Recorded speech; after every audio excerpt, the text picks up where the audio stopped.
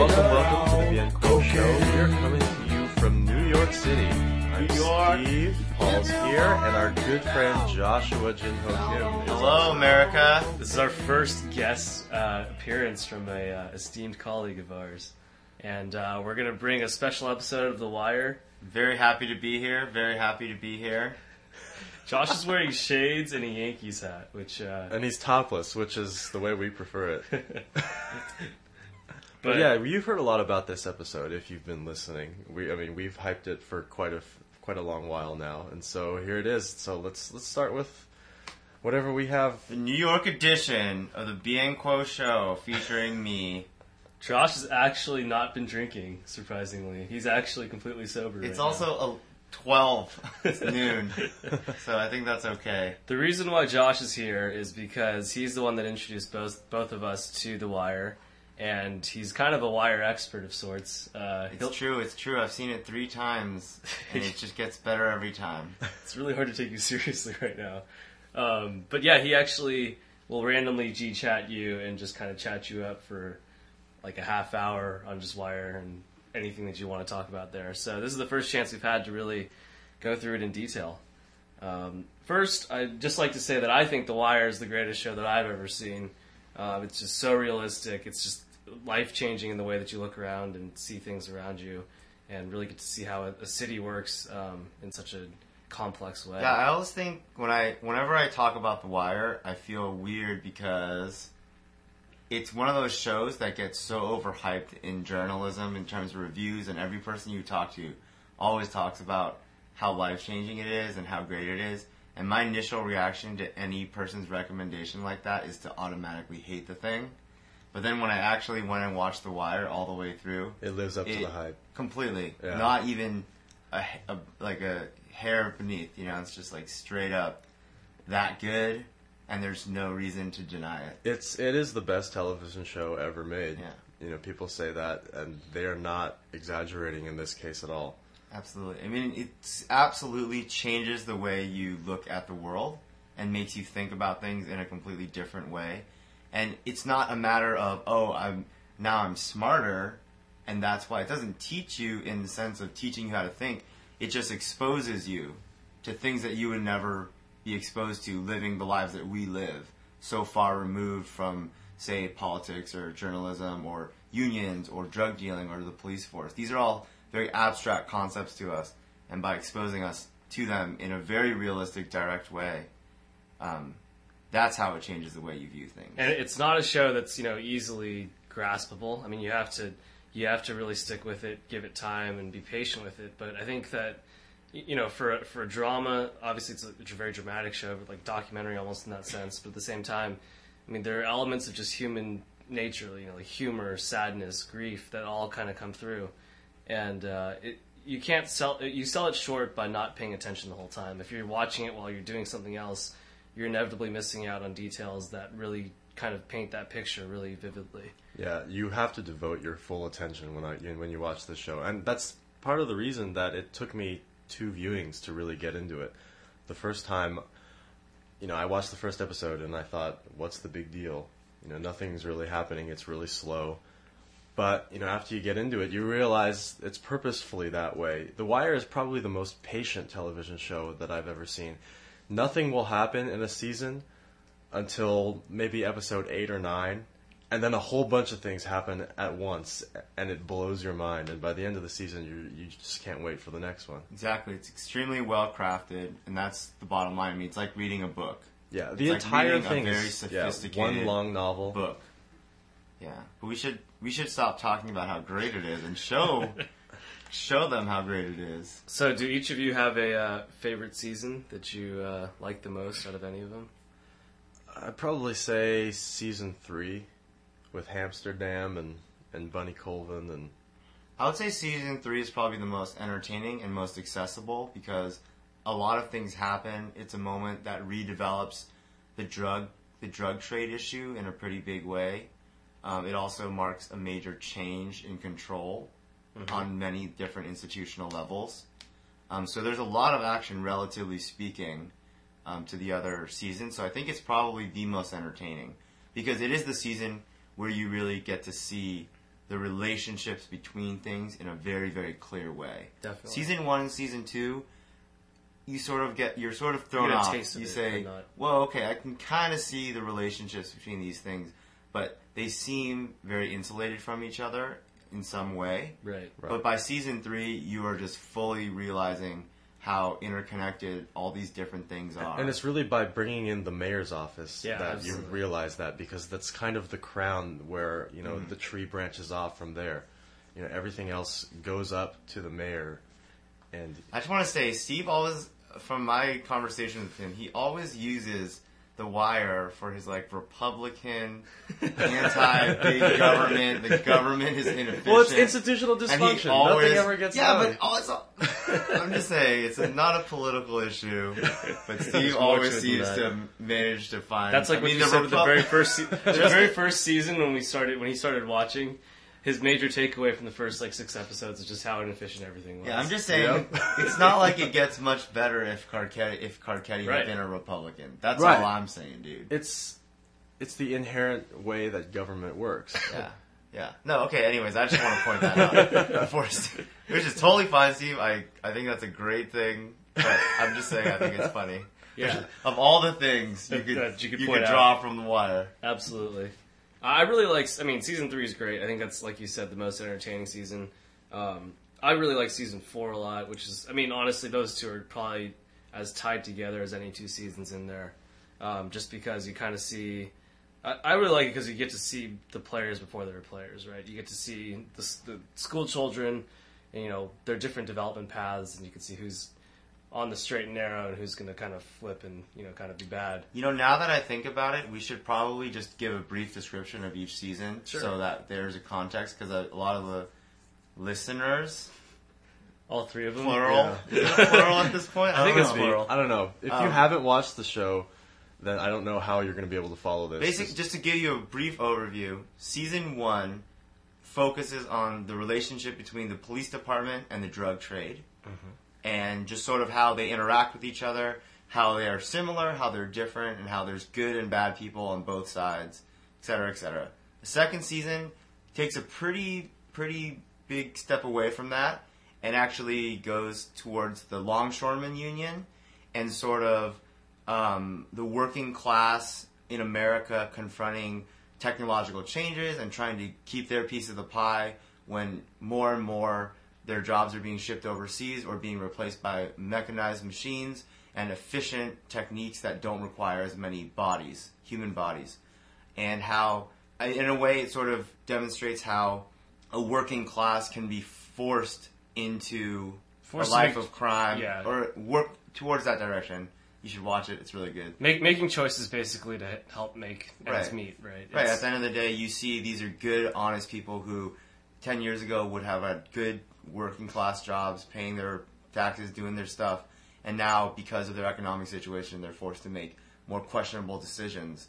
And you can really relate to them in a way you can't really relate to a drug dealer because you didn't really get to see that process occur. Anyways, and in a greater context, it introduces kind of the supply mechanism for the actual Right. drug trade, which doesn't really become clear right off the bat. But in later seasons, it's very clear how, you know, those drugs are actually imported into the Baltimore system. and you want to do the third season, Steve?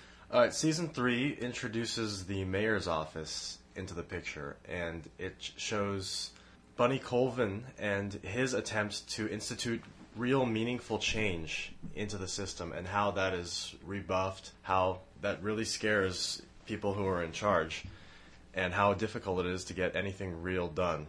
And At the same time, also Carcetti, you know, as a white mayor Right. of Baltimore, is running for office, and you get to see some of the kind of, you know, political promises and hope that come with a new regime when an old one has been known to be failed. And then season 4 moves on and it introduces the kids and the school system and how it kind of feeds into the drug trade, how, you know, it's parallel to the police department with its quest for statistics. And from there, we move to season 5, which focuses on the journalism, the Baltimore Sun, and how they decide to report stories or don't report stories. And really, I think the main thing about season 5 is the subtext. It's, you know, what doesn't get reported because of really the bigwigs and, you know, what they're after, which is Pulitzers. Absolutely. Yeah, so anyways, what you really should do is watch all of it, but if you can't within the time, you know, you want to listen to this podcast, I guess I understand, because it is 5 seasons. It might take a while. You can burn through it in a couple weeks and then come back and listen to this again. What you should probably do is take a week off and do 8-hour days and then listen to this podcast. Mm-hmm. You'll be better for it. One You'll learn season much a day. more, and you'll actually end up contributing more to society, you know, over the course of the rest of your life than you would have contributed at work that week. So what's most interesting to me about The Wire, what really gets me the most, is really the drug trade, and really kind of like the street games, and really all of the aspects of kind of urban ghetto America. And so for me, one of the things I enjoyed the most was kind of the fight between the Barksdale organization and the Stanfield organization. For context, the Barksdale organization are at the beginning of the show are sort of the kings of Baltimore. They own a major part of West Baltimore drug trade, almost unchallenged. And Marlo Stanfield is a young, up-and-coming drug dealer, extremely violent, extremely efficient, and it's a very interesting battle. Yeah.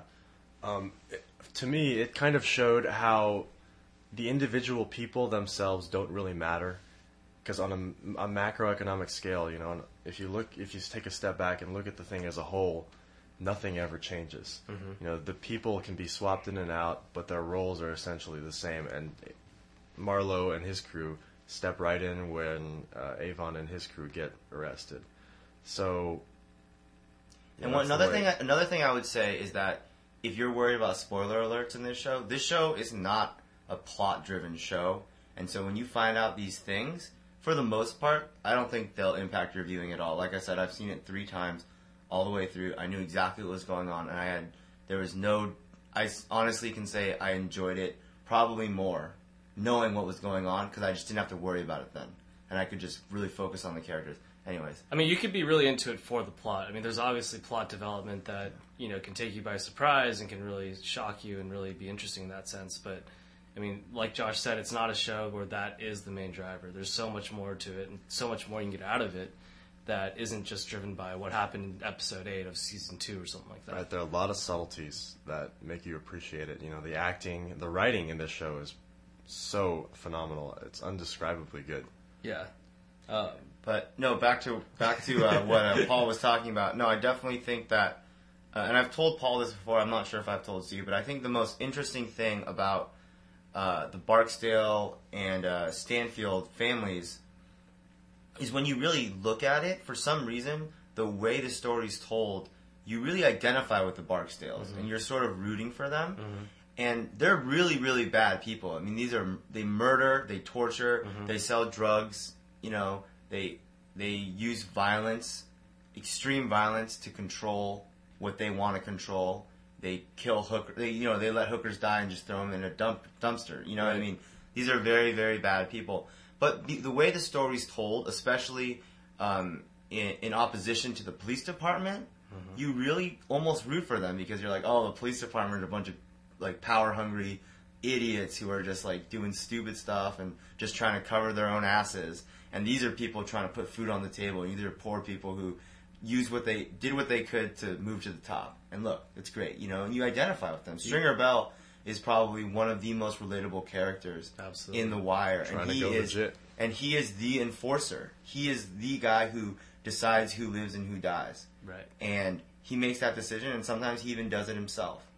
And then on the other side, you have the Stanfields coming up, and they're just these vicious, violent people, and you don't get to sort of see all that backroom stuff with them. You don't get to see the conversations they have behind closed doors, and so you look at these people and you're like, these are terrible, terrible people. But at the end of the day, they're doing the same thing. Absolutely. The Barksdales are doing the same sorts of things the Stanfields are doing.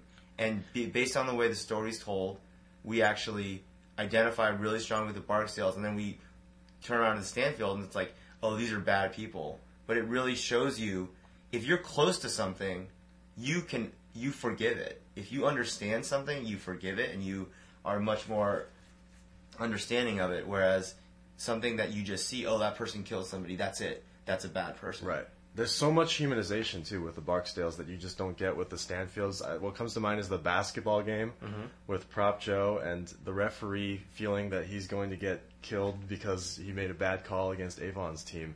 Right. And then it's a West Baltimore versus East Baltimore basketball game. And then Avon steps in and says, "What are you, stupid? We're not going to kill anybody over a damn basketball game." Right. And the referee turns around and puts his tail between his legs. And, those are the human moments that we don't get to see with the Stanfield organization. We see all of the Barksdale's family and, how they are actually a family, by blood.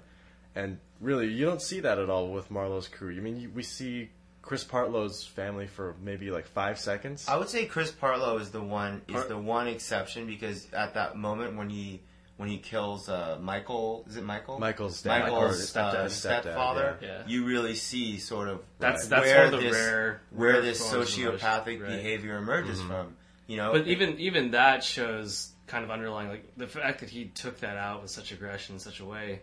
That's the first example you see of any background for Chris Partlow, because that he must have been probably molested or abused in some sexual way by an older man at some point. And that's the only sense where it's not only about that was a killing with emotion, right? Yeah. Every other killing is walking up to a dealer and that's what gets him caught in the end. He gets his DNA because he's punching this guy in the face. Yeah, absolutely. And just basically smushing his face in with his fist. What I was going to say is that in some twisted way, the Barksdales kind of, they Avon every time just says, we're family, it's family. Me and Dee, we're tight because it's family. And, it's kind of an excuse in some terms, because obviously family doesn't always run deep enough. Right. And some things need to be done. Did to Dee. But at the same time, you actually got to see much more of an excuse and example there. That Stringer grew up with Avon. That Weebay's been there the whole time, that all these people know each other for so long, that, they're all in it. They're not in it for the right reasons, but they're all doing it because, and they're successful at it, they all grew up together. And I think that's what I liked about Season 4 so much, jumping around again. But what Season 4 really showed is that, these are when the kids grew up together. This is when those relationships were initially forged. And you don't get that with the Stanfields. You just see crazy-ass Snoop and crazy-ass Partlow.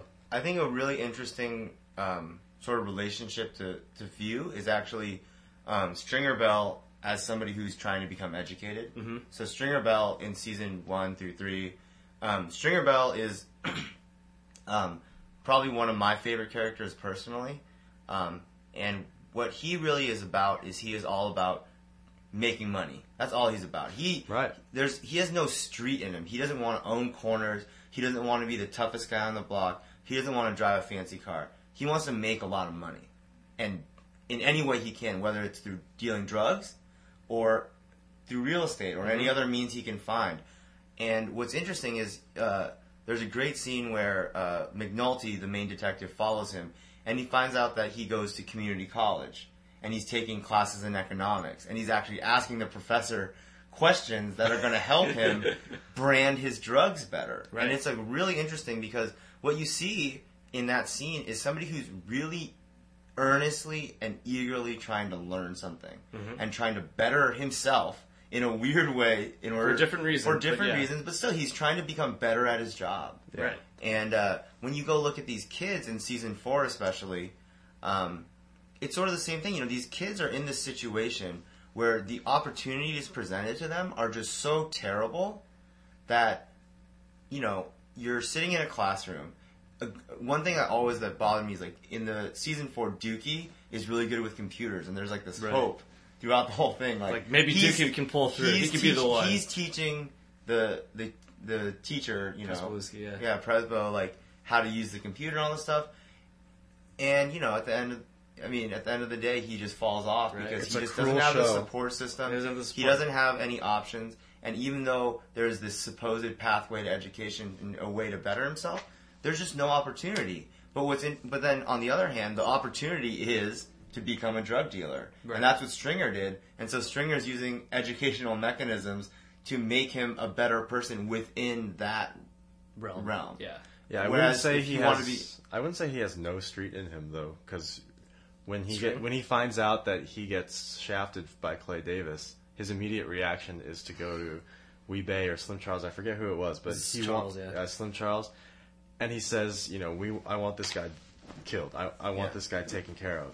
Yeah. And you can't do that because Clay Davis true. is a prominent human being. Yeah, he's got some street in him. I think it's just expressed in a very different way. Yeah, he's trying to go legit. I mean, He's trying to get go that out of legit. his system. Exactly, but he can't really do it, and that's what Clay kind of roped him in with in the first place, Shit, right? String. You got to spend money to make money. String. But yeah, I think String really is one of the most powerful characters because everyone is kind of, there's more depth to some of the characters than you'd expect, but String's the one who really like throws you a curveball. I mean, even after String's dead and McNulty's kind of lamenting the fact that he never got a chance to bring him in, or really like nail him, he goes to his apartment, you remember that, and he sees like Adam Smith's like Wealth of Nations and stuff like that on his bookshelf. He's like, I mean, he already done more research following him around, but he's like, I barely even know this guy. This guy is completely different than any drug dealer I've ever seen before. I'm used to seeing guys like Avon or Prop Joe or, the big hot shots who are just used to pushing product, and String's trying to like revolutionize. I mean, it's the whole idea of that, of the like community group they had where they were, basically unifying and trying to take out all of the street out of the game and just making it purely about profit. Right. And, Avon wasn't down with that. And it's kind of funny to see those two because you could see how, like, anyone who's had a really good friend for a long time, you can kind of see how, like, your fundamental interests can diverge a little bit. And that's what was funny about B&B. Well, that's one of the greatest things about the show is that it's actually a very amoral show. And what I mean by that is just that it really forces you to not judge everybody in the traditional ways you would judge people. So that line that is the law, you really just learn to not really respect that line because you look on both sides of it and it's just people doing what they need to do, and a lot of times the people on the right side of the law are a lot uglier than the people on the wrong side of the law because the people on the wrong side of the law have an excuse. It's like, hey, I grew up in the projects, I got molested by my uncle, I'm a screwed up person, and I made the best of my situation. And I had no means, and look, now I drive a nice car. All this stuff. And you can see that. I can identify with that.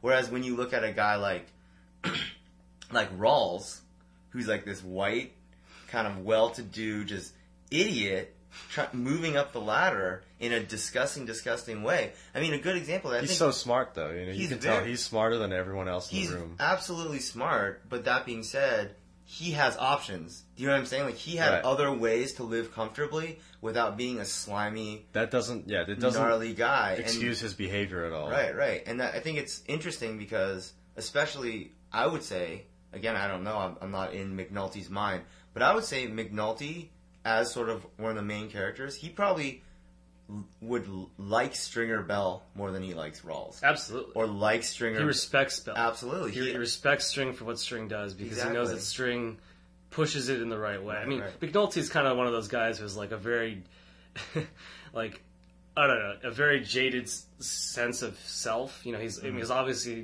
very self-centered and thinks the world of himself. But honestly, there's a lot of reason why it's twisted, but in a way he does respect himself in a way he usually should. Right, McNulty, I think, is driven by vanity over anything else. It's either you're driven by vanity or you're driven by your personal ambition. So you have those two types of people in the department. People looking to move up and people looking to do real police work. And I think the best thing, it's almost like, Omar says, like, a man's got to have a code. I think McNulty has a code. He's like one of the only officers that has a code, and his code is that he's going to do whatever it takes to solve what he thinks is the most important problem. Right. Even if that means cutting corners somewhere else or making up a silly like murderer, raper in like season 5, like those are all means to an end. And to him, like the fact that he's willing to take those steps to get to that place, that means that's his code. Whereas like most of the detectives don't really have a specific code. Yeah, now that we're talking about it, I think it's interesting because I think McNulty is sort of positioned as the main character of the show, but I actually probably think about him the least. Yeah. Which is why I think the show is so interesting. The way it tells stories is the main character honestly doesn't have that much of an impact. He's the closest thing we have to a hero, but he's also a Well, they literally human cut him being. out for like an entire season. Like, there's no other show that can cut out their main character for a whole season and still be like. I mean, that was like one of the best seasons, you know. Yeah, totally. And it was good to see him, sober for a while.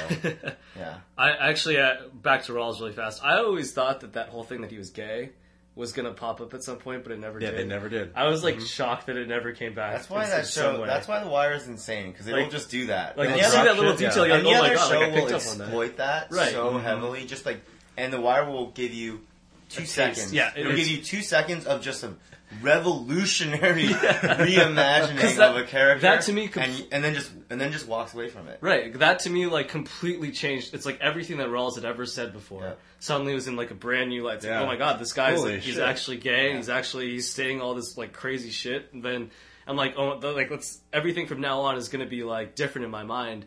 And yet they never went back and Yeah, exploited it's the same Bill Rawls that you see in the very next episode. it. Yeah, And it's just the discipline of the show, the patience. Absolutely.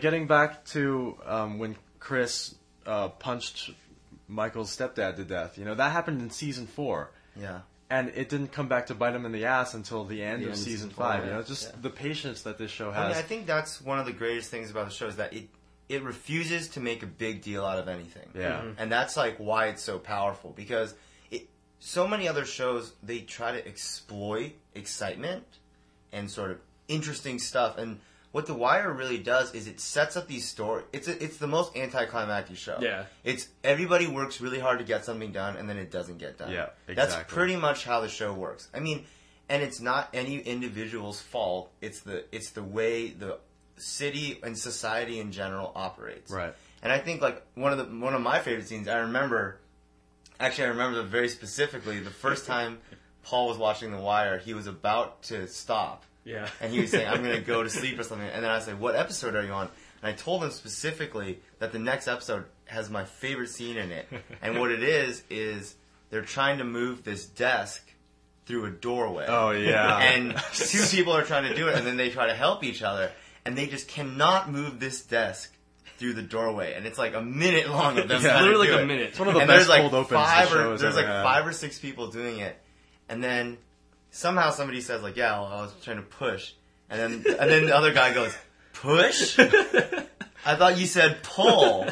And it's just the most classic. And everyone just, like, example. walks away, yeah. It's 5 good people trying to do something good or accomplish some task, and just literally just pushing against each other, ensuring that neither side can accomplish the task in their mind. I mean, I think that really does sum up The Wire. That's what you see. You see all these people trying to do good, but also, at the end of the day, trying to cover their asses. And I think that's the biggest opposition, is that it's actually a very personal show in that sense. It's about how you have these institutions and these organizations that you have to make sure continue for your own self-interest.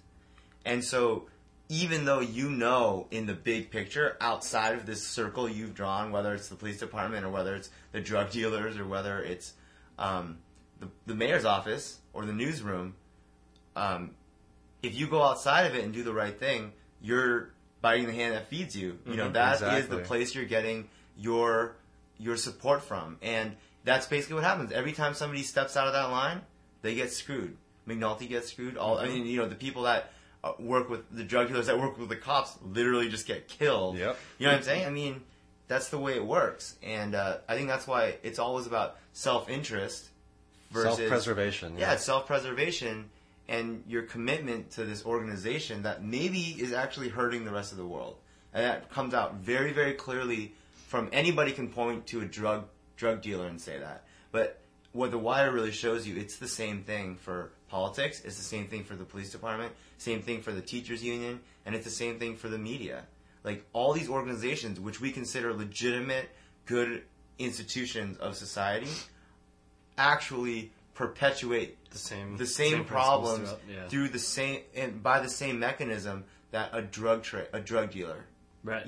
would do. And I think, that's why I say it's like a very amoral show, Right. in the sense that it really forces you to reserve your judgment along traditional lines and really it really does. I mean, one of the great things they do is they cut between scenes where the drug dealers will be doing something, and then it'll cut to a scene where the police department will be doing something exactly the same as the drug, having the exact same problem. They do that with the teachers union and the police department, and it's just like such an effectively. Well, you end up disliking almost every institution to some extent, right? Exactly. Because it's really frustrating. You're upset at the schools because they're chasing stats and they're not placing their emphasis on actually educating the kids. Right. But you understand why that is. You're mad at the police department for juicing their stats and not really trying to solve problems. And you're mad at the mayor's office for playing political games that are more conducive to furthering their own careers. Yeah. You know, like Carcetti Carcetti preaches and preaches, you know, he's like, I'm the great white hope. It's not really about race as much as it's about his ability to like, it's about him. He's trying to take what he perceives in a very idealistic sense is wrong and fix it when he's mayor. And when he gets to be mayor, he finds himself in the exact same situation that someone like Royce was in, where if he wants to further his career and further himself, he's going to have to make choices and make changes that, you know, go exactly against what he promised guys like Daniels at the very start. Carcetti and McNulty's motivations are kind of the same. Because, you know, Carcetti ran for mayor because he was bored, basically. Because he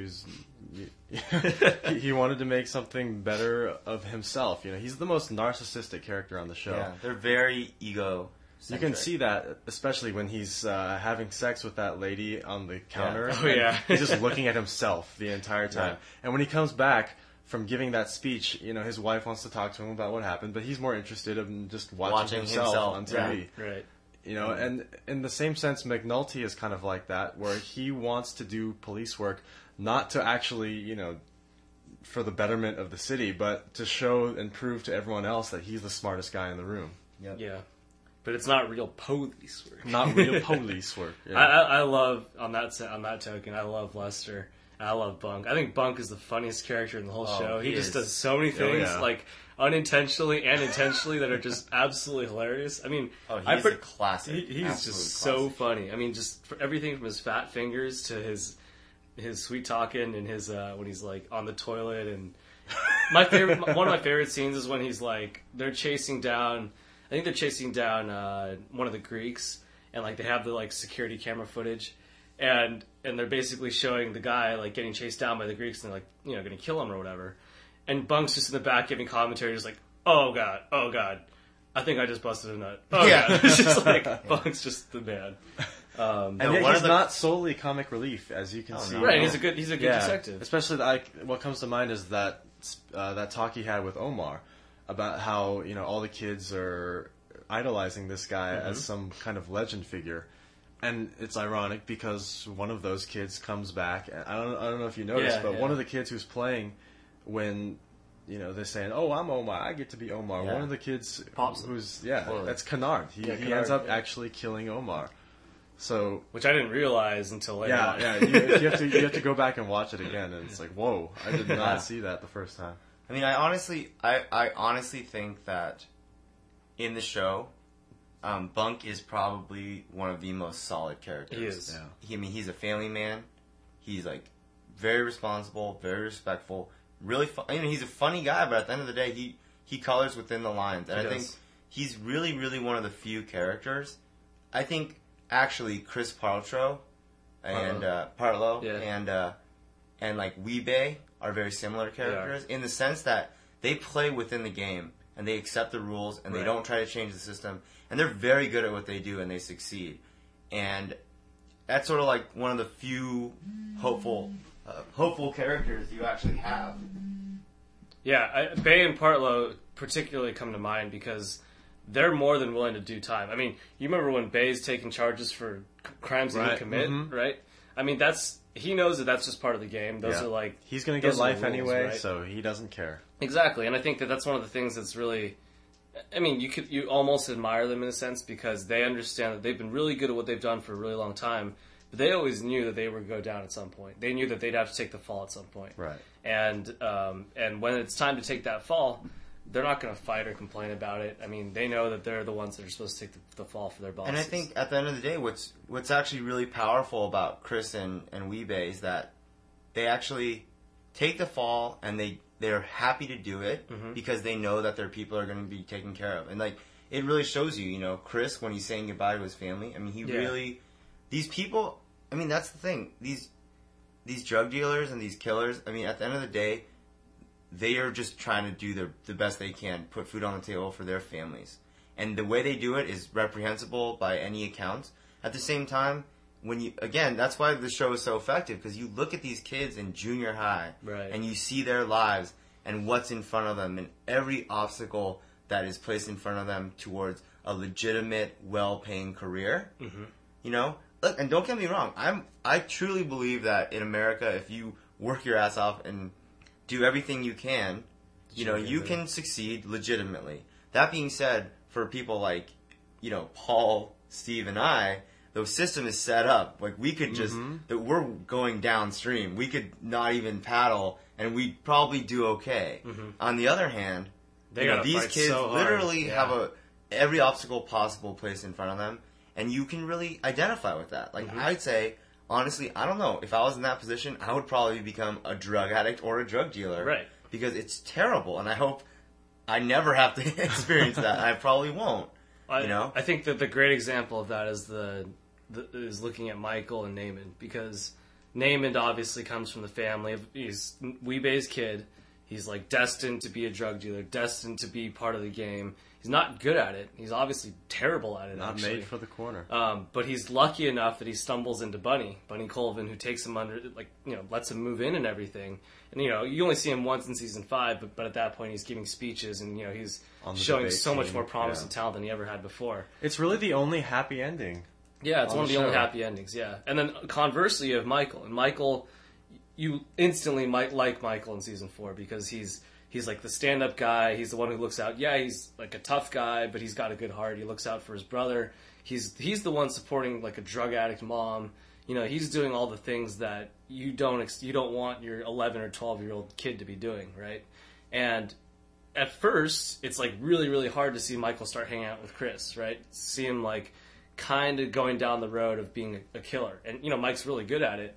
But at the same time, it's like, you got to respect him, because that's literally the only way that he's going to be able to support his family right now, right? No, absolutely. I mean, that's the thing. At the end of the day, that's why this show is so powerful, because it doesn't preach that until the end, you know, till season 4.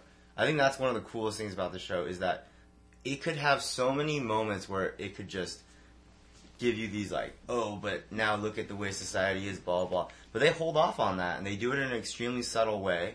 And they do it season 4, where you see these kids growing up, and especially Michael. You know, you really say, look, this guy's in a really, really like effed up situation, right? And he had to make some really, really, really hard choices.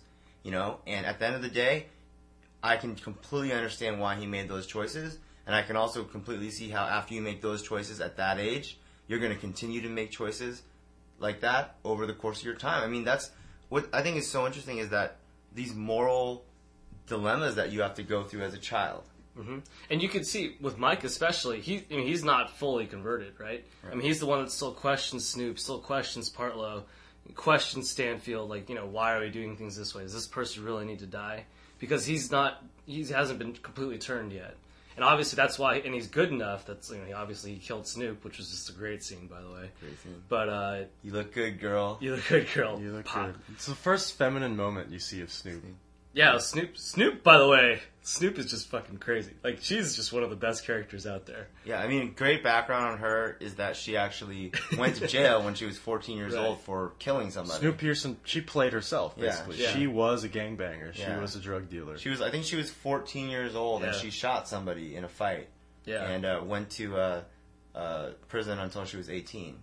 But yeah, I was going to say that one of the happiest things for me at the end of the show is the fact that Michael, you know, ends up playing the role of Omar, right? Mm-hmm. Because, you know, it's kind of like, yeah, Michael's always going to be involved in some sense, but he's using his, I mean, it's that whole twisted thing where, like, everyone loves Omar because he's, like, you know, he's the only one who's not beholden to an institution. He's like the Robin Hood of the ghetto, basically, right? He is only beholden to himself. And it's fun to see Michael in that role because he's talented enough to do it, but also he's, like, good enough that you can still kind of root for him without feeling really bad about I it. did feel they kind of stretched Michael in the end and made him like more Omar-ish, like for Yeah, effect, because they did. you know he wasn't that witty and Oh yeah, I mean he's not a annoying, witty but- guy. Omar's and you see that in the last episode where he holds up that rim shop.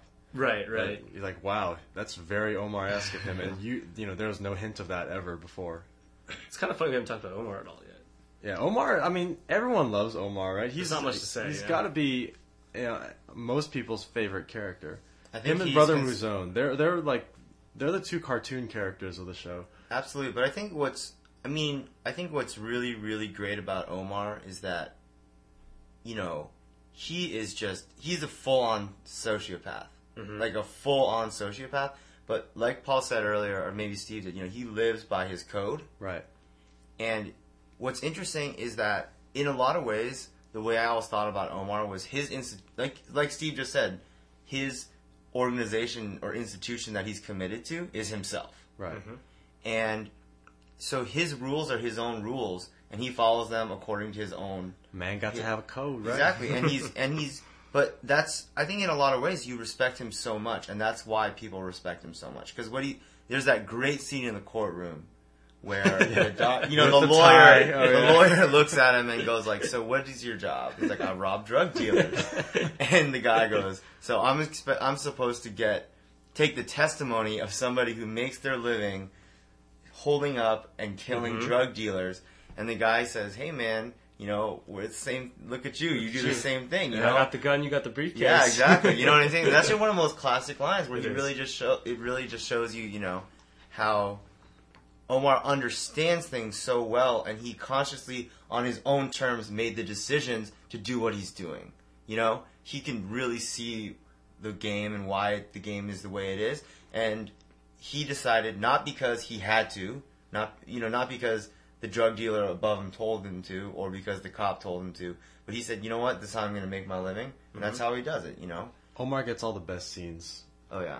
I mean, Walking to the Also, grocery he's store. and he's very homosexual. Oh, yeah. So he's like this crazy murderer, he just holds up the hardest, craziest drug dealers in Baltimore, and he's also a huge queer. Yeah. It's great actually that he gets killed in the end because that just underscores kind of the transient nature of the entire game, right? I mean, like Omar's really, really good at what he does. He's the best stick-up artist out there, but those guys just don't last. Like, I mean, they have the shortest life expectancy out of anyone Right. out there because everyone wants to kill them. Again, that's the individual players, they change, but as a whole, the game doesn't change right. ever. And that's why that's why the show is so compelling, because like we said earlier, it really does not exploit things. It says, you know, you love this character, you think he's great, and you want to see where he ends up, but we'll kill him for no reason, just randomly. Yeah. You know, just like a child kills Omar. Right, But child. that's And the it's wire, just- you know. and That's it's kind of such the a way classic- it has to happen.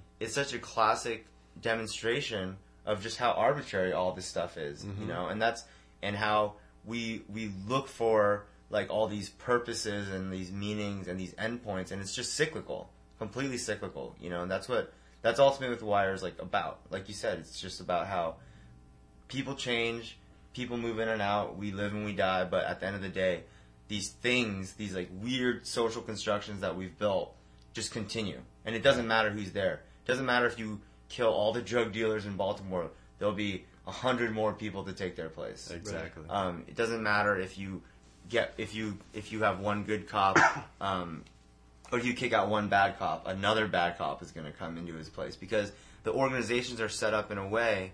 I mean, one thing I think is really interesting about The Wire that I've always thought, just in general, is how institutions that rely on power, that create power, attract people that Who want power. Exactly. And yes. so there's that great saying, any person who has the ability to be elected president should not be allowed to be president. Yeah. You know, that's a little bit of a joke, but, you know, I think there's a lot of definite truth. truth There's to a lot that. of truth to that. The fact that anytime you set up these organizations that create power and give people positions of power for whatever reason, whether because it's efficient or whatnot, you're going to attract a certain type of person, the person that wants to get power, as opposed to the person that wants to do a good job. Right. And that's one of the biggest problems. I mean, I think I think there's a good kind of battle with that with Daniels, because Daniels is like the one guy who in the police department. There's a few. I mean, we rag on the police department, but there are a few stand-up guys. Daniels is one of them. Yeah. Colvin, you know that he's more concerned with fixing problems than juicing stats.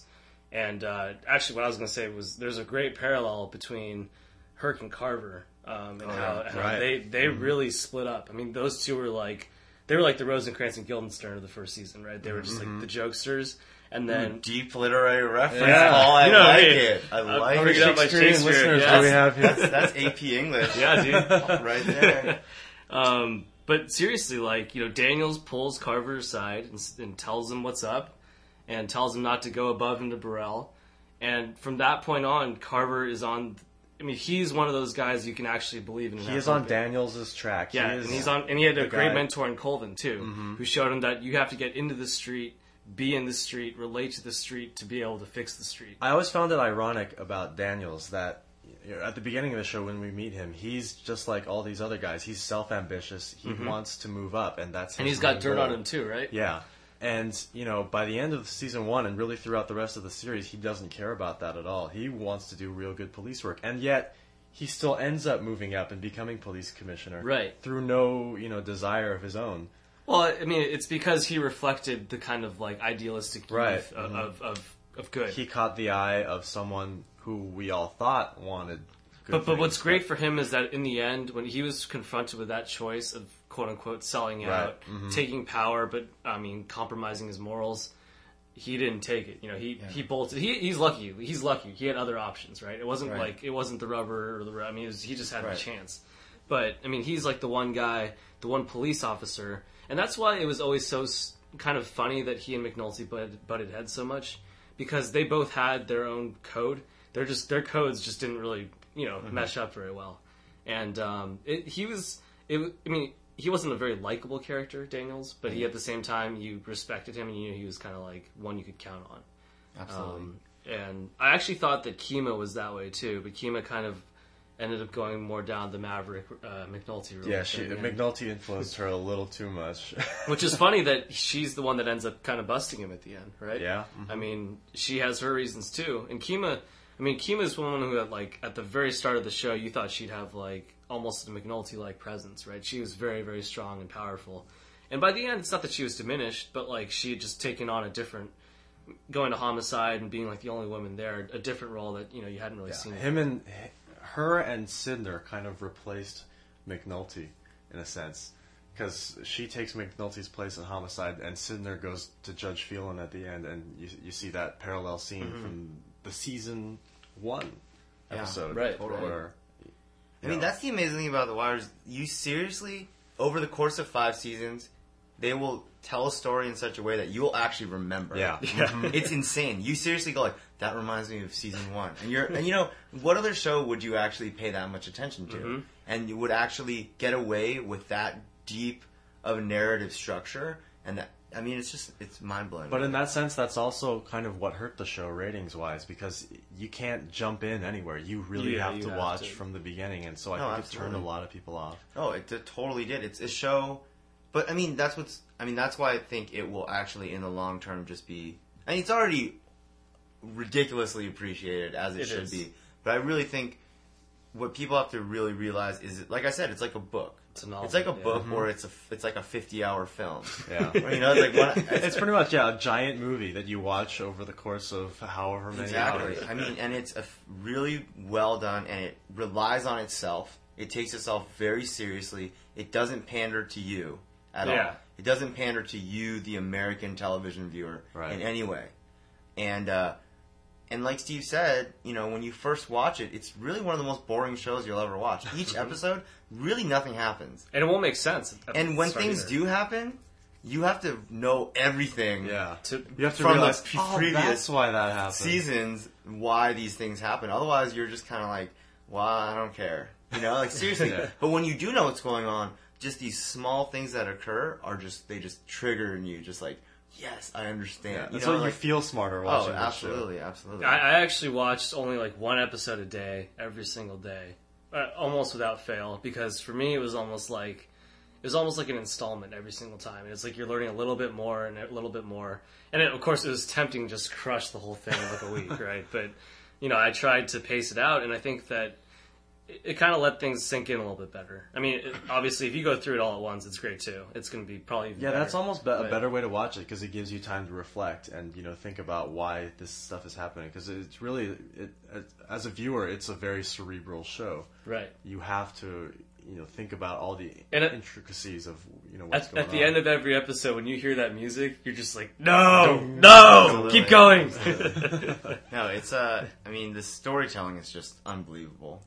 And I think, one of the things that's really, really, really cool about The Wire is that in terms of its storytelling, as effective as it is, it again, I really don't think it relies on plot in any way. It relies on a very sophisticated character deployment, character development, and interactions between social ideas. Right. And that's why it's so cool, because it's like, it's not over time, really. It's not like they had to tell this specific story. Right. They could have told the story from 20 years ago or 20 years in the future, and it would be exactly the same. And it's so cool, and I think what's really, really cool, I mean, I think they do a really good job of placing each season, because, I mean, there is a linear, temporal, linear element to it. It starts early and it ends later. But, I mean, what's so amazing about it is even in that time frame, just like we were talking about, there's so much reference to earlier things that you are actually experiencing the show in a sense as like a whole thing, which as somebody who studied a lot of literature, that's actually one of the biggest goals of modernist poetry, was to try to create a long poem that required you to experience it as one item, as opposed to moving from A to B to C to D and moving along a linear timescape. And The Wire actually does that because you really do experience the show simultaneously because it relies on itself so much. Yeah. Yeah, and You're not the only guy who had English AP, Paul. Yeah. Well, now you're still doing it now, so obviously you're rolling with it. The only season that, really can kind of be, classified as a separation is season 2. And it's somewhat isolated in the sense where you kind of... You still get, the main drug trade in the game and, all the cops and everything. Yeah, the only connection to everything else is the Greeks and the supply. Right. But the whole stevedore story is way out of left field, and you don't see it coming at all. The first time I popped in season 2, episode 1, I'm like, what are all these white people doing here? Totally. But I mean, again, that's why it's such a crazy good show, because, I mean, it does that and it gets away with it. Yeah. And I think, I'm not sure, it's like, what season 2 really does is it really demonstrates, again, as I've said before, just how easy it is to get from legitimate choices in life to illegitimate choices in life. And how it's at the end of the day, it's about money. It's about money and the perpetuation of an organization that provides for you. And, he's making hard decisions, and hundreds of people are depending on him to do this stuff. And that being said, Sobotka, at the end of the day, pure moralists would just say, well, it doesn't matter. He should have just let the organization die. Right. And, when you look at it from, like, a cost-benefit analysis, the risk he's taking versus the benefit he's conferring by taking that risk might actually be cost-justified in a lot of ways. I mean, I haven't done the math or anything, but intuitively I could see, like, in his mind, the calculus could be very real. So there's the risk of me going to jail. There's the risk of me dying. There's the risk of me doing all this stuff and losing all this and all the risk. Yeah, exactly. But at the end of the day, he says, but these, 100, 200, 300 people and all their families depend on me. Right. To get this like thing done or whatever, by paying off officials or contributing political and he's making that calculus, and in my mind, I could totally see coming out on that side. In that way, Frank Sobotka is really the most selfless character on the show. In a lot of ways, he is. I mean, absolutely. Yeah. But I mean, again, I think he's selfless in the way that he's just placing priorities. He's just prioritizing. Yeah, I mean, he's selfless. He's still morally, effed up. I love the fact that in season 2, for me, fucking Zig is just a bit of a nuisance at first. Oh, I wanted Zig to die so quickly. Yeah, but Zig is like the Jar Jar Binks of the Wire. He really is. Zig's just like, it's just fucking Zig. That's all you need to hear, right? Fucking Zig. But, at the end, you see Zig, and before Frank gets got, like, Frank goes into jail, meets with Zig, and, there's like a connection there that you've never seen before. and that's the inherent family thing that was kind of promoted more at the start of the show and kind of died away after. But in that sense, it's kind of like Frank knew that all the things that he's been doing were for moments that he could spend with Zig. Yeah, Zig's parallel character to me was Naaman. Here are guys who, since birth, have been groomed in preparation to do a certain thing, and yet they are not the type of people who fit into that at all. If Zig had been some suburban, rich, white guy's son, he could have gone off and gone to college, been a frat boy, and made stupid decisions, and he probably would have been fine. But because he was born into this working class family, his life was fucked since the beginning. No, I mean, he was even in a very good spot. I mean, because generally speaking, Frank was pretty well to do, right? I mean, he was putting money on. Yeah, and he was within that context. But he was not made to be a working class guy. Yeah, totally, just like Naaman was not made for the corner at all. And Naaman got saved. I didn't realize for a long time that when Zig gets held up, basically, that it was Cheese. Yeah. Method Man. Cheese also, by the way, is Randy's father. I don't know if you guys knew that. Yeah, Cheese. I had no idea. Cheese. His last name is Wagstaff. Oh, right, it is. Huh? And I never even realized. This is why the Wire's so good. Yeah, and they never addressed that in the show. They just dropped that Randy Wagstaff. So does that mean that Cheese Wagstaff? Does that mean that that Prop Joe is Randy's grand uncle or something? Yeah, must be. That's hella crazy. Wow. Yeah. Wow, learning new things every day. Cheese is such a dick. I hate Cheese. No, that's one of the best just sort of satisfying moments is when Slim just shoots Cheese in the head. It's so great. Yeah. And then the other guy's like, "Why would you do that for?" You just gave up $500,000. We'll find a way, man. I just can't do So it. Method Man and Dominic West are really the only actors that I had recognized from other things before. Which one's Dominic West? McNulty. He's McNulty. Yeah. So I think. Do you recognize Herc from Entourage? Oh no, I didn't make that Okay. connection at first. Okay, I didn't. I was like, I think he's probably one of those that guys. I think He's I've been in seen something that else in a guy very before. similar role too. Actually, go on. But yeah, I think that's a real important thing about the show is when you see these characters, you take them for who they are on the show, and you don't have any other preconceived notions of let's say they cast Tom Cruise as McNulty, it would have been completely fucked up. Yeah, Absolutely. I actually saw Levy at a BART station. Really? Yeah, and I was like, "Holy shit, it's Levy!" And then even weirder, I saw him on ABC Family last week. Yeah, it's weird when you see them in different roles now. Like Idris Elba is blowing up. His career. Okay, one funny thing about the Wire cast is that 2 of them made it onto The Office after the Wire was over, which is just weird. I mean, that's just weird. Yeah. Pretty substantial roles. Yeah. And they were great, but it's just funny because you get Idris Elba. He's going to be Heimdall in Thor. He's going to play a Norse god. That's really, he is. You know that he's like buddies with Puff Daddy. Is he really? And he has a music career. He's British, isn't he? He's British. And he's yeah. British, yeah. And then Holly. Beatty, yeah.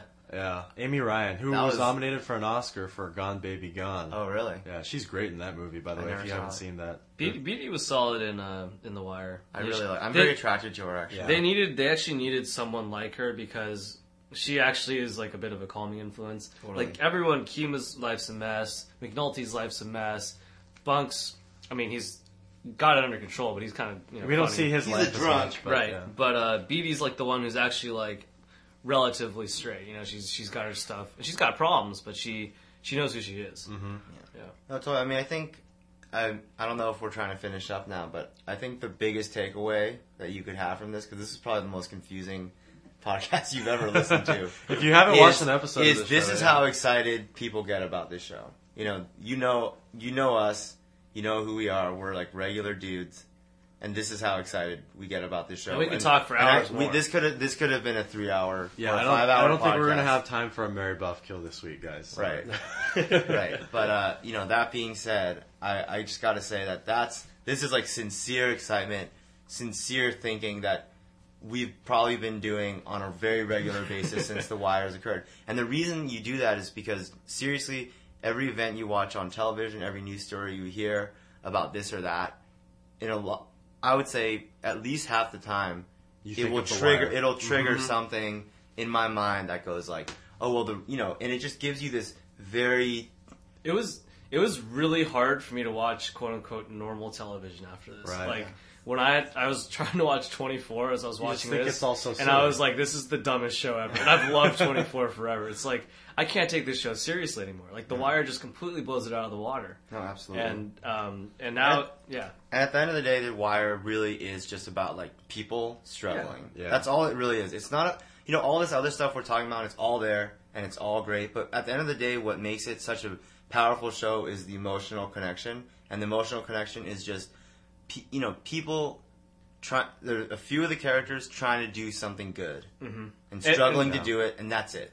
And I think it's even the sense that they pick a city like Baltimore and not a city like New York. Absolutely. I mean, New York would kind of glorify that, right? Right. Baltimore is just, it's an urban city with a lot of problems, but it's that not... people don't really even think about. Right, and they arbitrarily pick a part of Baltimore that's bad. Right. But, like, it's not even, like, the worst part of the country. And that's why the show is so powerful, because it makes you look at the things that we don't naturally look at. And on a personal satisfaction standpoint, I don't know about you guys, but for me...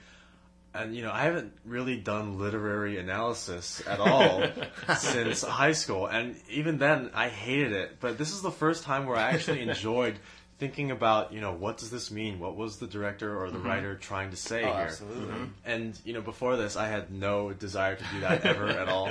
But, yeah, The Wire has really opened me up to that now.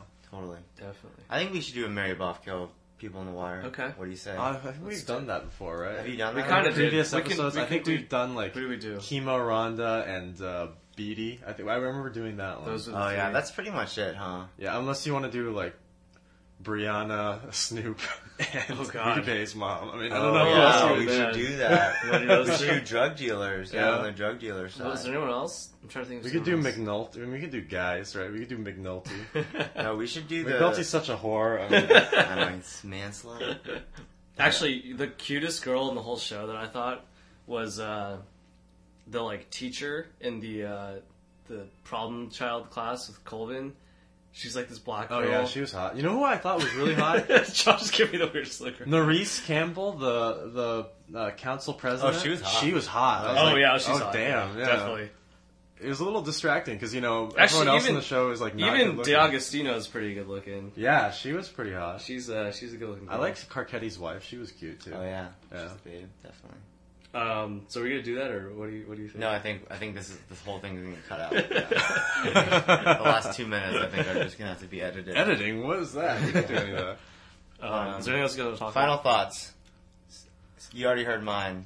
Final thoughts is watch the show as soon as you can if you have not. And if you have not, I can't imagine you getting to this point in the podcast without shooting yourself in the head.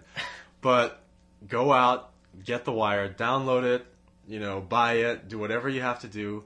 Watch it as soon as you can. It really will change your life and the way you look at everything. Final thoughts for me is that this has opened up, so many different things to me that really weren't very interesting before are suddenly like really interesting to me now. So, for example, I read The Corner, which is like a book by David Simon, which is basically just the drug. David aspect Simon's of it. one of the writers. One of the writers, yeah. And that doesn't even bring in the cops or the schools or anything like that. It almost exclusively focuses on the drug trade and like drug fiends, drug dealers, and that relationship.